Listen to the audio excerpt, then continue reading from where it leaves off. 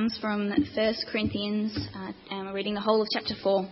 On most of the Pew Bibles, it can be found on page 1195.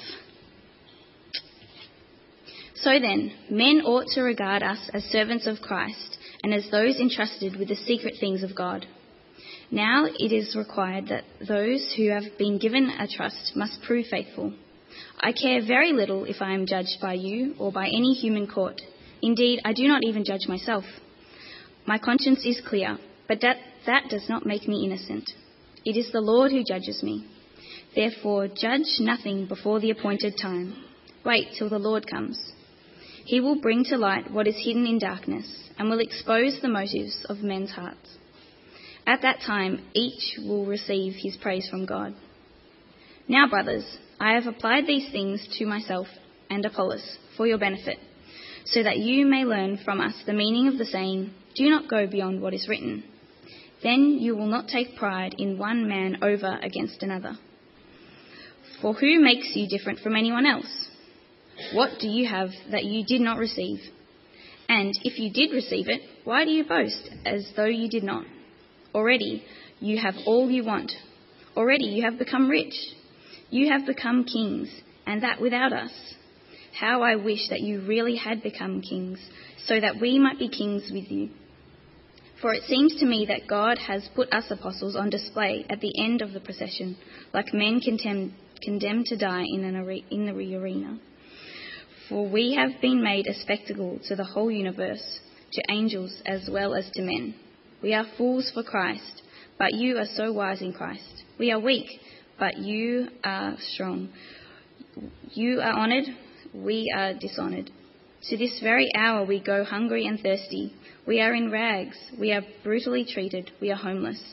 We work hard with our own hands. When we are cursed, we bless. When we are persecuted, we endure it. When we are slandered, we answer kindly. Up to this moment, we have become the scum of the earth, the refuge of the world. But I am not writing this to shame you, but to warn you, as my dear children. Even though you have 10,000 guardians in Christ, you do not have many fathers.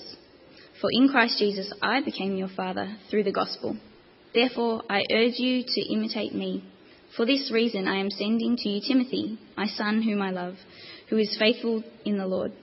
He will remind you of my way of life in Christ Jesus, which agrees with what I teach everywhere in every church. Some of you have become arrogant, as if I were not coming to you, but I will come to you very soon, if the Lord is willing, and then I will find out not only how these arrogant people are talking, but what power they have. For the kingdom of God is not a matter of talk, but of power. What do you prefer? Shall I come to you with a whip, or in love with a gentle spirit?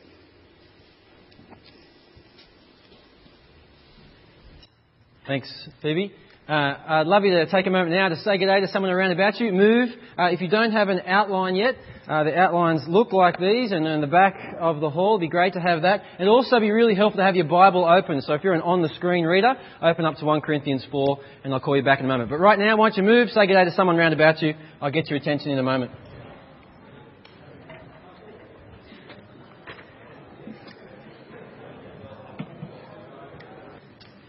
Okay, friends, I'll get your attention back again. Let me pray for us, and we'll consider that a good part of God's good word. Let's pray.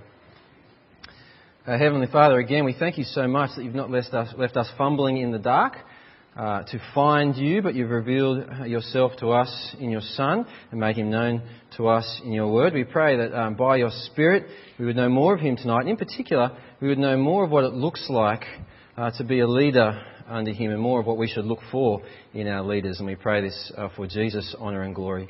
Amen. I read a great survey once about what people expect from the perfect pastor. Here it is, from the perfect Christian leader. And these were kind of the computerised, brought together results. The perfect pastor, 1, preaches for exactly 12 minutes. 2, he is 28 years of age, but has already been preaching for 30. He frequently condemns sin, but never upsets anyone. He wears good clothes, buys good books, drives a good car, gives generously to the poor, and accepts a low salary. He makes 15 calls a day to families in the parish, visits the housebound, hospitalised, spends all his time evangelising the unchurched, and is always in the office when needed. And finally, from those results, I'm pretty sure that Yvonne and Rose Sirawira had a lot to do with getting in. 6, he is very, very handsome. Where's John? 1 out of 6 ain't bad.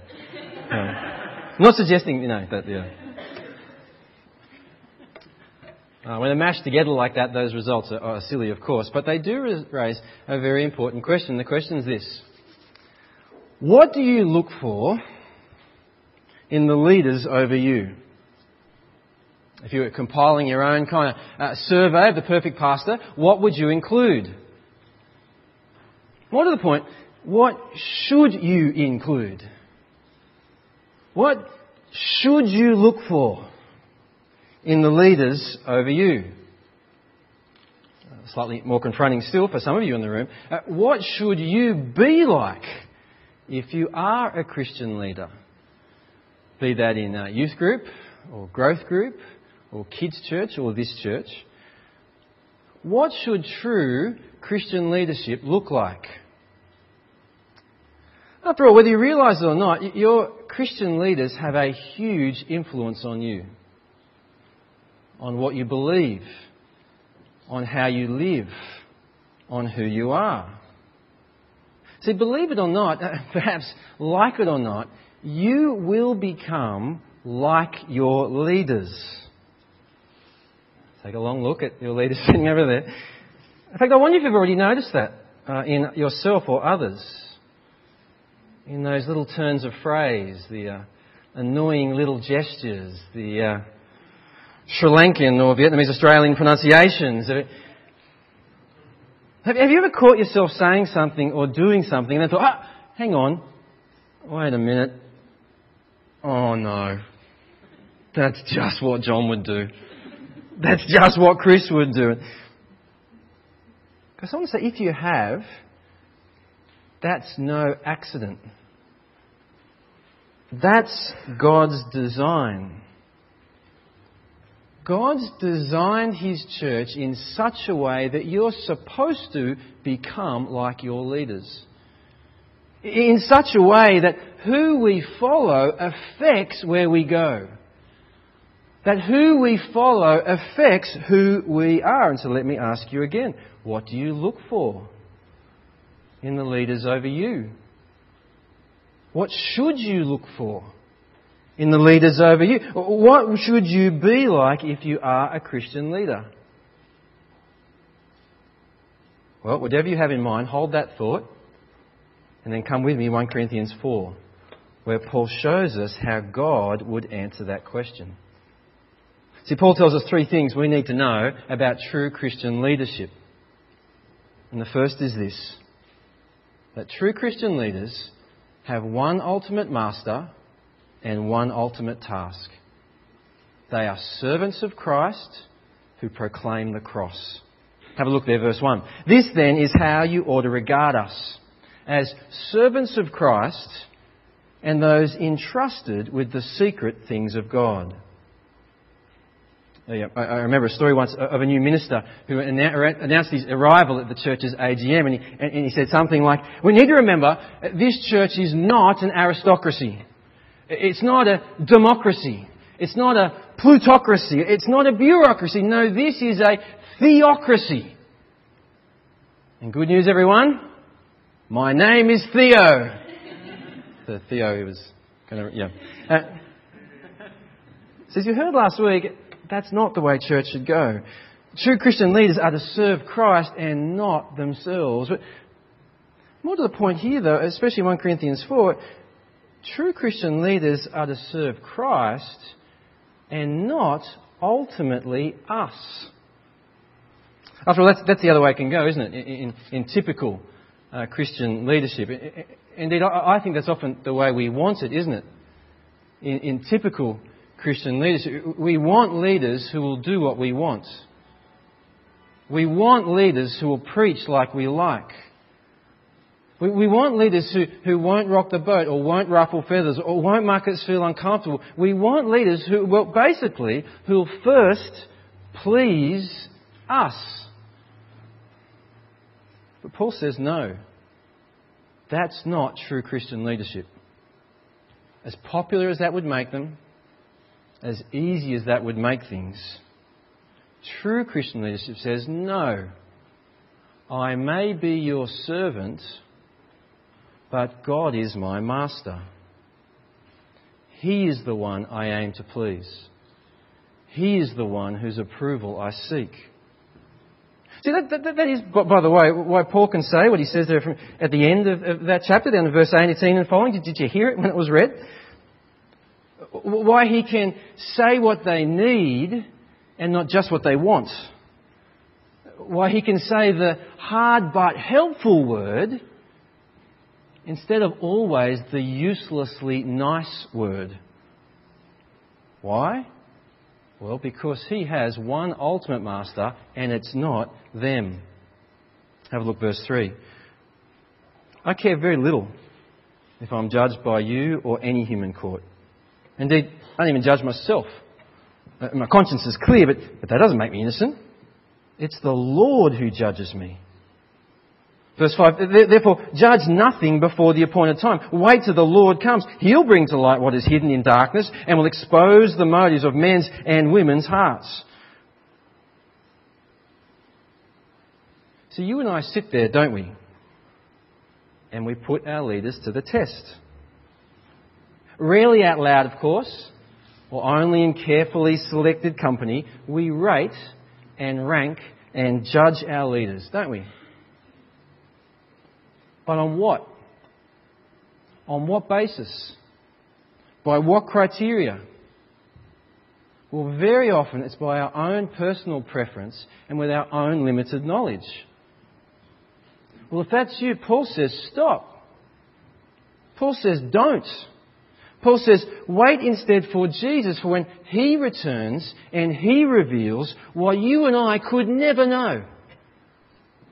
Wait for the one, Paul says, who alone is qualified to ultimately assess.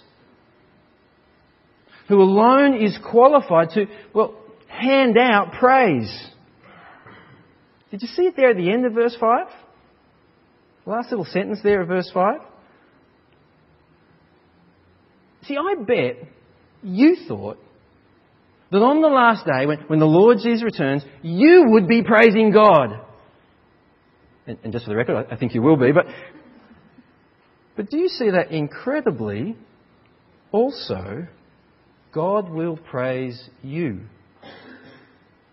And in particular, in this chapter here, and as their one ultimate master, God will praise our leaders. And on what basis and on what measure? Well, not the ones we're often tempted to use, their impressiveness or funniness or flashiness. But instead, back in verse 2, simply on their faithfulness. On their faithfulness with what they do, with what God has given. With what they do, verse 1, with the secret things of God. The secret God has made known, and now they must make known. The secret, the mysteries, as John and others have been teaching us from 1 Corinthians, that it's in Jesus, the crucified Jesus, the risen Jesus, the ruling Jesus, the returning Jesus, that all of life finds its meaning. And all of life finds its purpose. And all of life finds its hope. See, as one preacher put it, the question put to leaders on the day of Christ's return will not be, were you a brilliant communicator who held us all spellbound by your funny jokes? Did you lead an impressive church full of hundreds of people? Did you gain a good reputation in the world for your learning and oratory? No, instead, his questions will be, were you faithful? Did you fulfill the task entrusted to you? Did you hold faithfully to the gospel of the crucified Christ proclaimed in the Scriptures? In other words, Were you a servant of Christ who proclaimed the cross? That's what will matter to God. So friends, I want to ask, is that what matters to us? Is that what we look for in our Christian leaders? Is that the criteria you judge against? When you go home tonight and you apply your Sunday service rating, when you consider again this church and whether you'll stay or whether you'll go, as you look to these leaders that God has given us, what are you looking for? For someone as clever as that person down the road? For someone as cool as that guy in the city? For that perfect podcast preacher with his 7 sermon researchers? For someone who'll do what you want and say what you want and never rebuke you, never challenge you? Or do you look for this? Do you look for this? For what God says He looks for. And if you already are a leader, or you're aspiring to be one, as I think lots of people in this room should be in one way or another, is this what you're aspiring to? Is this what you want to be like? Is this what you're trying to be like? Someone who lives for an audience of one. Someone who speaks of the Jesus who died. See, true Christian leaders are servants of Christ who proclaim the cross. And they are fools for Christ who live the cross. Fools for Christ who live the cross. I heard of another minister once who, as he was entering the pulpit, had this piece of paper thrown at him. And he reached down and he picked it up and he opened it up and it just had one word. Fool. So he kept going up to his pulpit, and as he began his sermon, he said, well, I've received many anonymous letters in my time, letters without signatures, but for the first time I received a signature without a letter.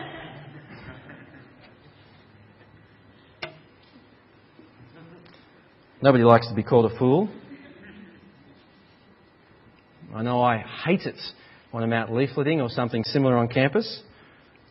Being treated like a fool by some upstart 18-year-old who just waves me away like they know better. Little punk. But Paul insists that's what Christian leaders are. In the eyes of the world, fools for Christ who live the cross. And so, there is no place for pride, not for them, not for us. Have a look, verse 6. Now, brothers and sisters, I've applied these things to myself and Apollos for your benefit, so you may learn from us the meaning of the saying, do not go beyond what is written. It's hard to work out what that phrase is, but I think what it means is, the what is written, it's probably a reference to those parts of the Old Testament Paul's already been quoting, a bit like the first reading we had tonight, already in this letter, where he says, I'll destroy the wisdom of the wise, and the intelligence of the intelligent I'll frustrate, or let him who boasts, boast in the Lord. Do you remember from Dan last week? That was the Corinthian problem. They saw greatness in their leaders and they wanted greatness in themselves, and they thought, well, we know what we'll do. We'll align ourselves with the great ones. We'll be great by association. And so Paul writes to burst their bubble and deflate their pride. He says there, verse 7, you see, who makes you different from anyone else? What do you have that you didn't receive? And if you did receive it, why do you boast as though you did not? I mean, just stop and think about it, Paul says. All you have is a gift from God, including your leaders. And if it's a gift, how could you boast? It's ridiculous. I mean, even if they were fantastically flashy, as you apparently think you are, see there verse 8, you only have what was given to you. There is no place for pride. Besides, Paul goes on, what you have been given isn't fantastically flashy anyway. We're exactly the opposite, says Paul, you see. Indeed, true Christian leadership is exactly the opposite. Verse 9. For it seems to me, God has put us apostles on display at the end of the procession. Like those condemned to die in the arena. We've been made a spectacle to the whole universe, to angels as well as to men. Probably the image Paul wants us to think of here is the gladiator and the arena. Or more likely, actually, the criminal and the arena. The ones thrown in last, sort of forced to fight to the death. Or the ones thrown in last and fed to the lions. That's us, Paul says. That's us in the eyes of the world. You see at verse 10, we are fools for Christ. You're so wise in Christ. We are weak. You're so strong. You are honoured. We are dishonoured. To this very hour we go hungry, thirsty. We're in rags. We're brutally treated. We're homeless. We work hard with our hands in a culture where it was looked down on to work with your hands. When we're cursed, we bless. When we're persecuted, we endure it. When we are slandered, we answer kindly. Up to this moment, we have become the scum of the earth, the refuse of the world.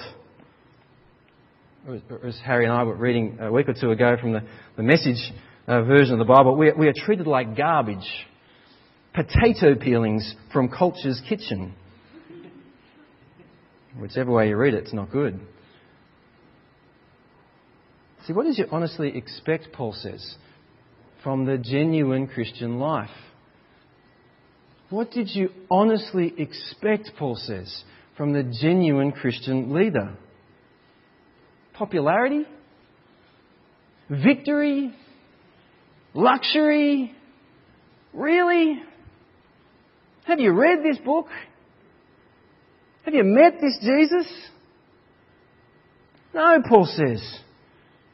This side of Jesus' return, the life of the Christian leader must follow the pattern of the cross.